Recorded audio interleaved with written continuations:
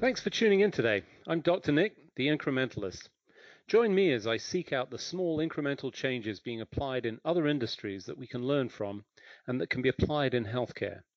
Can these changes bring immediate value, but also add up to the big improvements and revolution we need in healthcare? Come along with me to explore the possibilities. My innovative guests from around the globe have used small incremental improvements to achieve their moonshot. And today, as I am each and every month, I'm delighted to welcome Dr. Craig Joseph. He's the Chief Medical Officer at Nordic Consulting Partners. Craig, thanks for joining me. Always a pleasure, Dr. Nick. So this is our news you can use for April, and my goodness, we've certainly got some news this month with a large piece of consolidation. Kaiser is buying Geisinger. Hopefully I got both those words right, but I'm not sure I'm going to get the next one right. And they're becoming Risant. Is that right? Risant.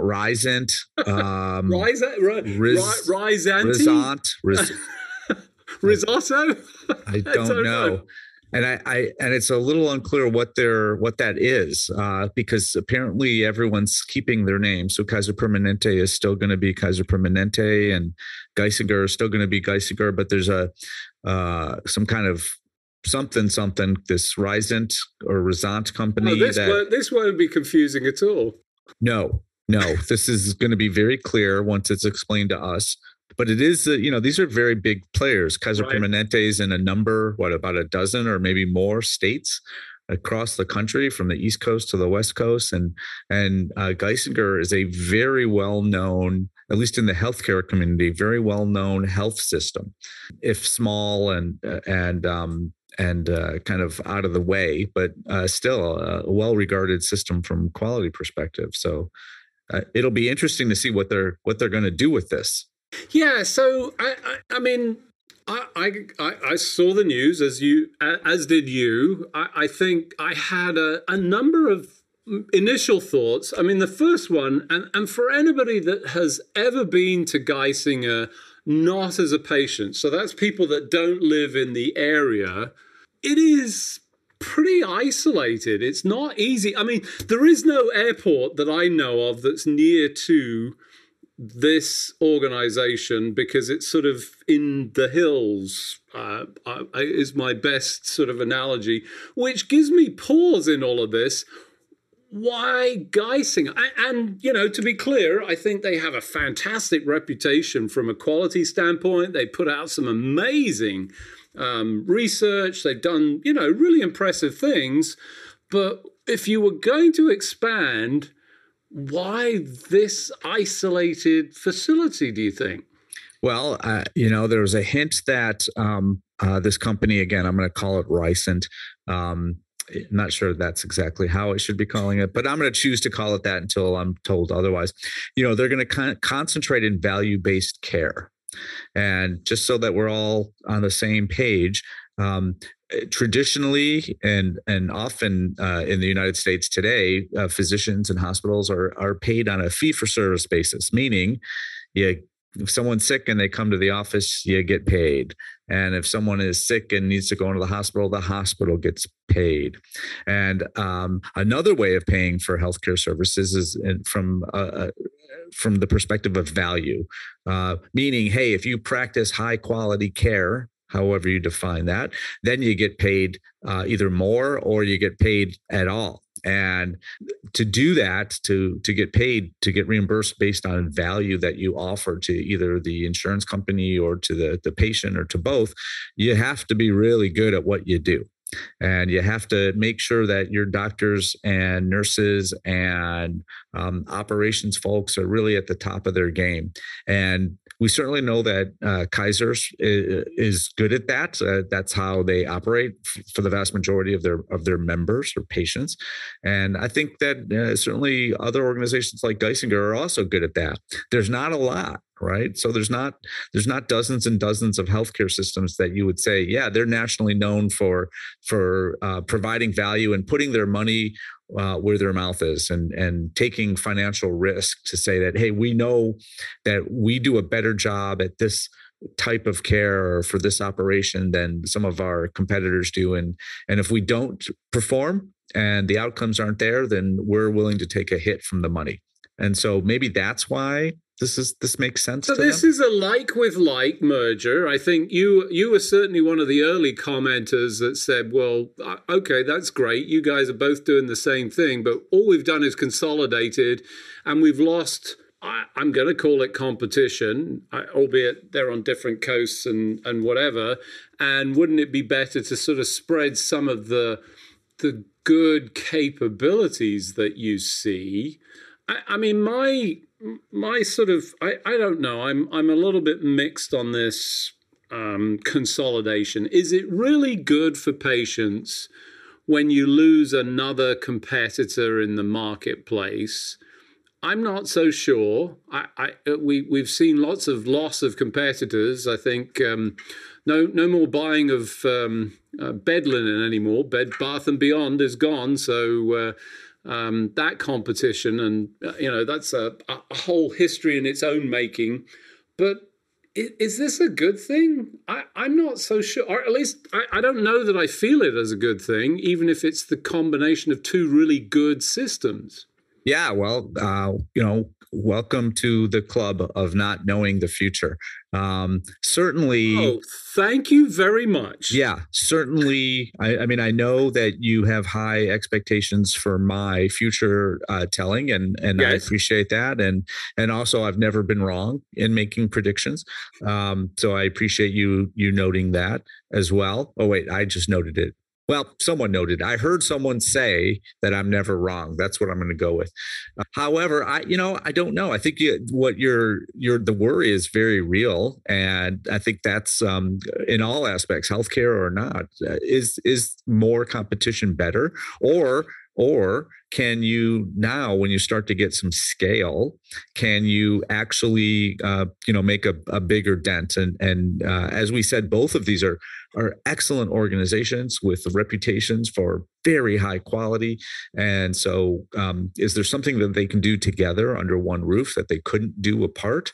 But of course, the risk is, especially if the answer is yes, they can, that then ultimately, can they charge more for that? Or will they start to decrease the amount of money that they're putting into some of the quality endeavors because they don't need to? And it becomes, there's less competition. So hence everyone can kind of let their guard down. So it remains to be seen. Of course, this has to be approved by the federal authorities. This will be a big consolidation. And I think they're going to certainly ask the question that you just asked as well. I'm not sure what their answer is going to be, though. Well, let's be clear. In terms of your answers and your predictions, we capture all of those and send them to Future Me. If you're not familiar with that website, you should use it all the time because it's very helpful to keep track of these predictions that you make. And you can set a timeline for when you get an email back saying, well, Craig said this was going to happen by this day. And you realize, of course, he was wrong as usual. But I would just recommend you incorporate that into your sort of general workflow. When it comes to Geisinger and Rizant, I'm sorry, I don't know why. That's the way I want to pronounce it. I'm thinking they'll consolidate so they create more and, potentially could do it at lower cost.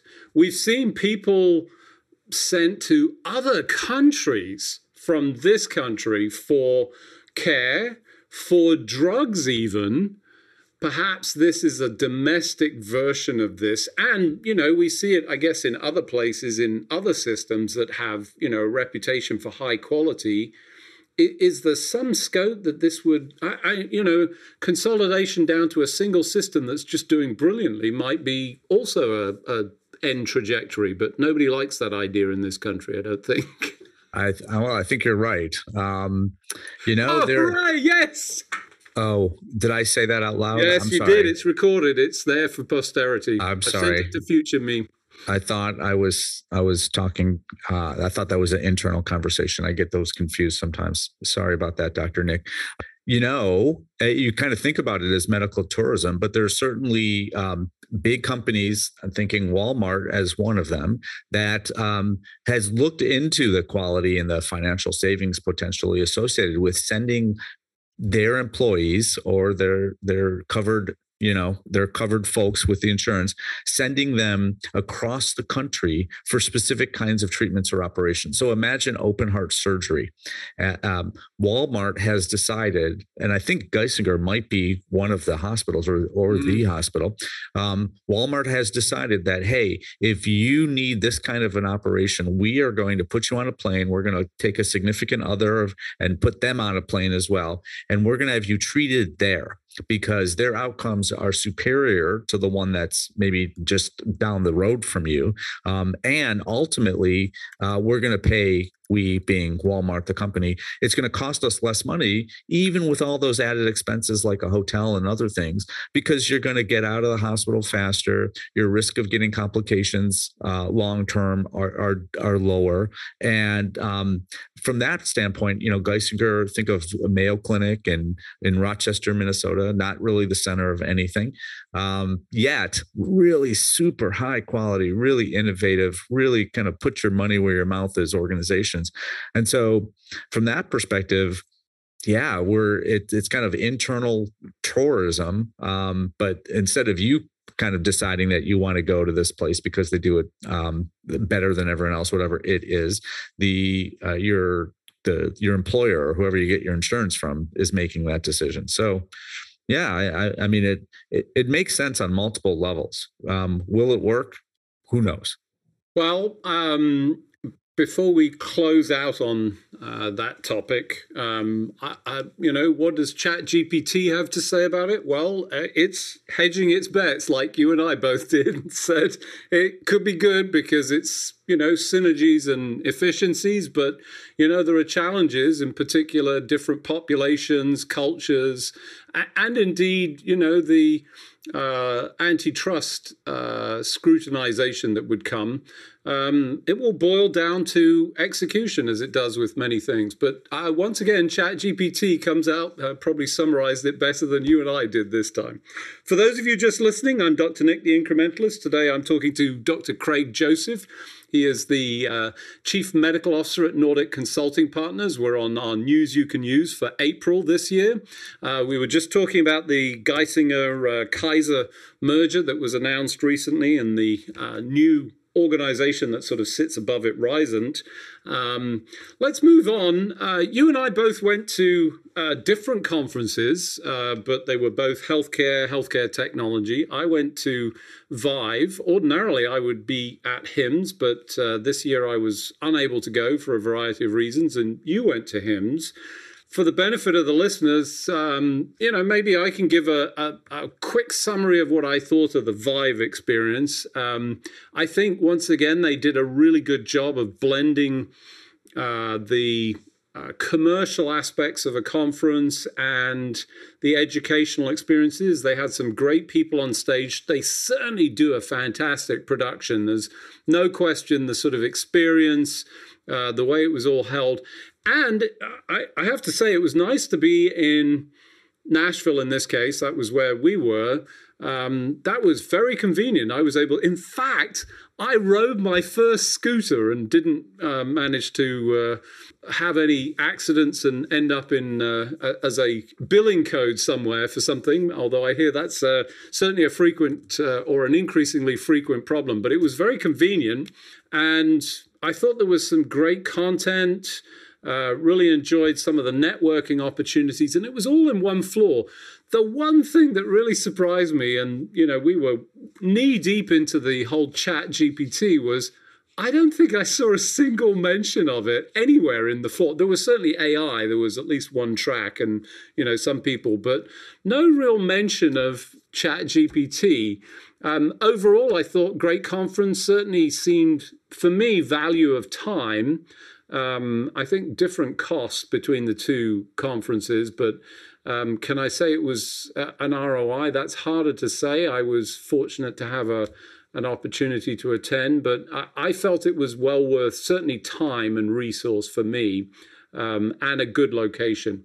What about you? Well, HIMSS was in Chicago this year, and I think it's a bigger conference. I think there were something like 40 or 50,000 people, and this is a healthcare IT conference, and so I think the main reason that people go to HIMSS is that all of your vendors are there. So if you're a big hospital system or healthcare system, everyone that provides your technology and even things that aren't directly related to technology, like stands for your computers, so it's not just software.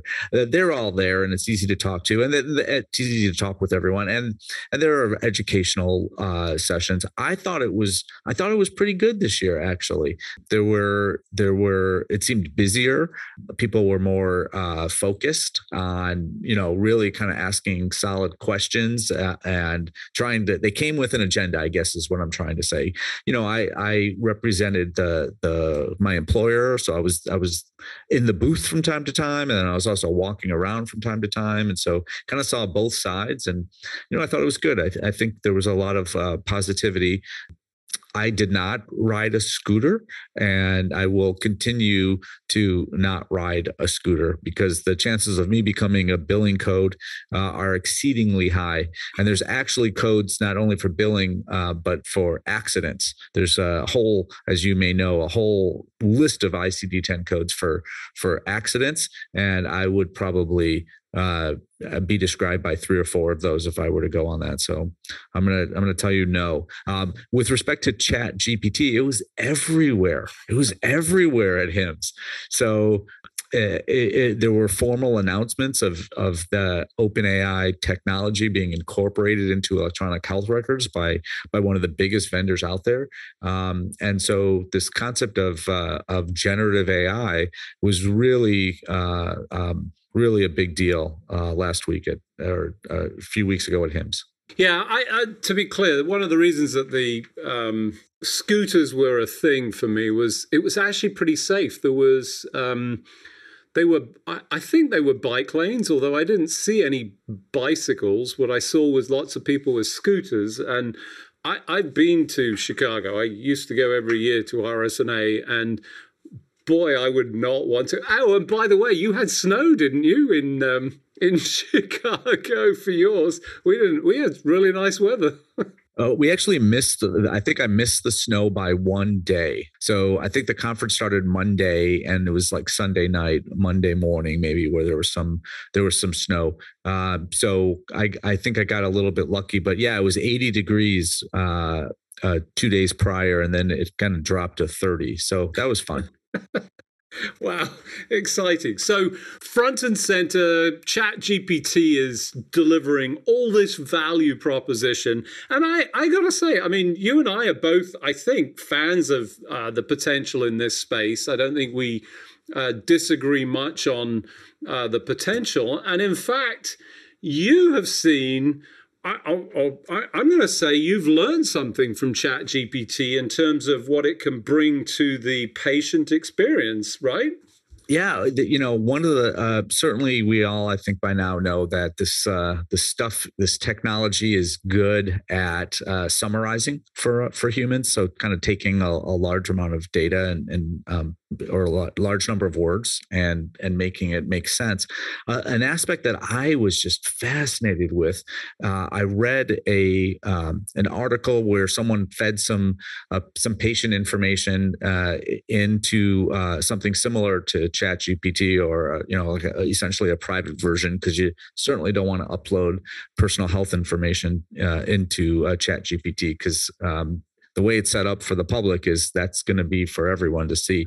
However, they did this for an imaginary 10-year-old who newly diagnosed with diabetes mellitus, and one of the asks of the AI was to write a summary of what happened, how the patient got to where they were, and make it age appropriate. And again, this is a 10-year-old. So hey, write a few paragraphs to tell the 10-year-old what happened and why it happened, and summarize what's going to happen in the future.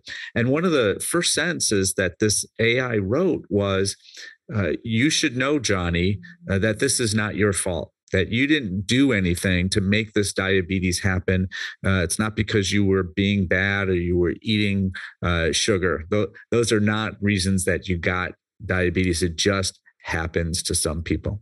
And that's true. And so good on OpenAI for making functionality like that. But that is not something that I would have thought of to when I if you would have given me that assignment as a physician, I would not have said that. I would not have put that in there because I would not have thought that a 10-year-old could reasonably think that they were responsible for getting diabetes. Why? Because I wasn't thinking. Because of course they're going to think that they did something wrong. I mean, that makes complete sense to me from a 10-year-old's head. And I even as a pediatrician, I wasn't in that 10-year-old's head as well as I should have been. So just that kind of an aspect, that empathy that that the AI somehow has was just amazing to me. And I think there's a lot that humans can learn from an AI like this, and can add and make sure that we're always kind of, hey, did you think about this? When often we haven't. Yeah, I've got to say, it sort of re-emphasizes for me the point that I've been trying to make. I mean, we've seen this sort of the letter that's been circulated, a bunch of people have signed, halt all progress and so forth. And, I think that's entirely wrong. And for me, you have captured the essence of one of the great opportunities here. Now, should you take your exact note and your clinical information, as you rightly point out? No, don't do that. Don't dump real clinical information and PHI into this public system. Now, you can do it in a private system, appropriately protected and so forth. But the important thing is testing this out with an open mind. And as you rightly highlighted here, it came back with something that I think would change your clinical behavior and the way that you interact with patients. And not just for that 10-year-old, but, that would be across potentially a larger. And the contribution to me is this ongoing learning, which we all have. I mean, at least I do. I'm always learning each and every day. And I use it as this sort of bounce off. It gives me thoughts and ideas that I might not necessarily have had. I just, wouldn't phrase things necessarily. It just brings this tremendous amount of value. And I think the key thing is the reason, or one of the reasons, I'm oversimplifying this, is it comes to that realization because somewhere in the corpus of knowledge that it's absorbed has been commentary from 10-year-olds saying, I don't understand what I did to get diabetes. So, it's far better read than you and I and others are. But it still gets things wrong and has all of the challenges, but it brings this enormous value. So I'm continue to be excited about this and, looking forward to where all of this is going. I think we're going to see more of it. My question is, what do you think you'll see in the balance of the conferences upcoming? Are we going to see more and more of this, or is it just going to peter out like a lot of these is it at the top of the hype cycle, or is it perhaps in, or maybe it is at the top, but it's going to progress through that whole trough and disappear, not disappear, but continue into the future? Here's you're going to hear it. You heard it here first. I don't think this thing is on the hype. On the hype curve. It's not hype. It's real. And it's here and it's working. And that was the big announcement at HIMSS, that one of the biggest electronic health record vendors in the country, the world, has already incorporated it in an experimental way with 3 of their customers, incorporated it into physician workflow to say, hey, physician, you have to send a message back to a patient who asked about results, who asked about certain symptoms. And they've got the protections in so that the AI can, I think, have access to some of that information in a safe and kind of walled way. That is happening today with 3 big clients in the US. So I don't think this is hype, I have to say. And so hence, I don't think it belongs on the hype scale or I don't think it's going to go up. I don't think it's going to go down. I think it's just, wow, this stuff works now, and we haven't even really started to finagle with it. So yeah, I think it's going to be it's going to be with us for a long, long time. ChatGPT is here, folks. Unfortunately, as we do each and every week, we've run out of time. Thanks again, as always, Craig, for joining me on the show. Always a pleasure. Thanks for joining me today. Do you have any better ideas, or have you found a small incremental change that's brought about a big improvement in your world? Let's continue the conversation on our hashtag, The Incrementalist, or share with me at Dr. Nick1 on Twitter. You can find more information about the show on our program page at healthcarenowradio.com. And tune in next time to hear my discussions with leaders and innovators from around the globe who've revolutionized their space by using small incremental improvements to achieve their moonshot. I'm Dr. Nick, the Incrementalist, and I'm starting a revolution through evolution.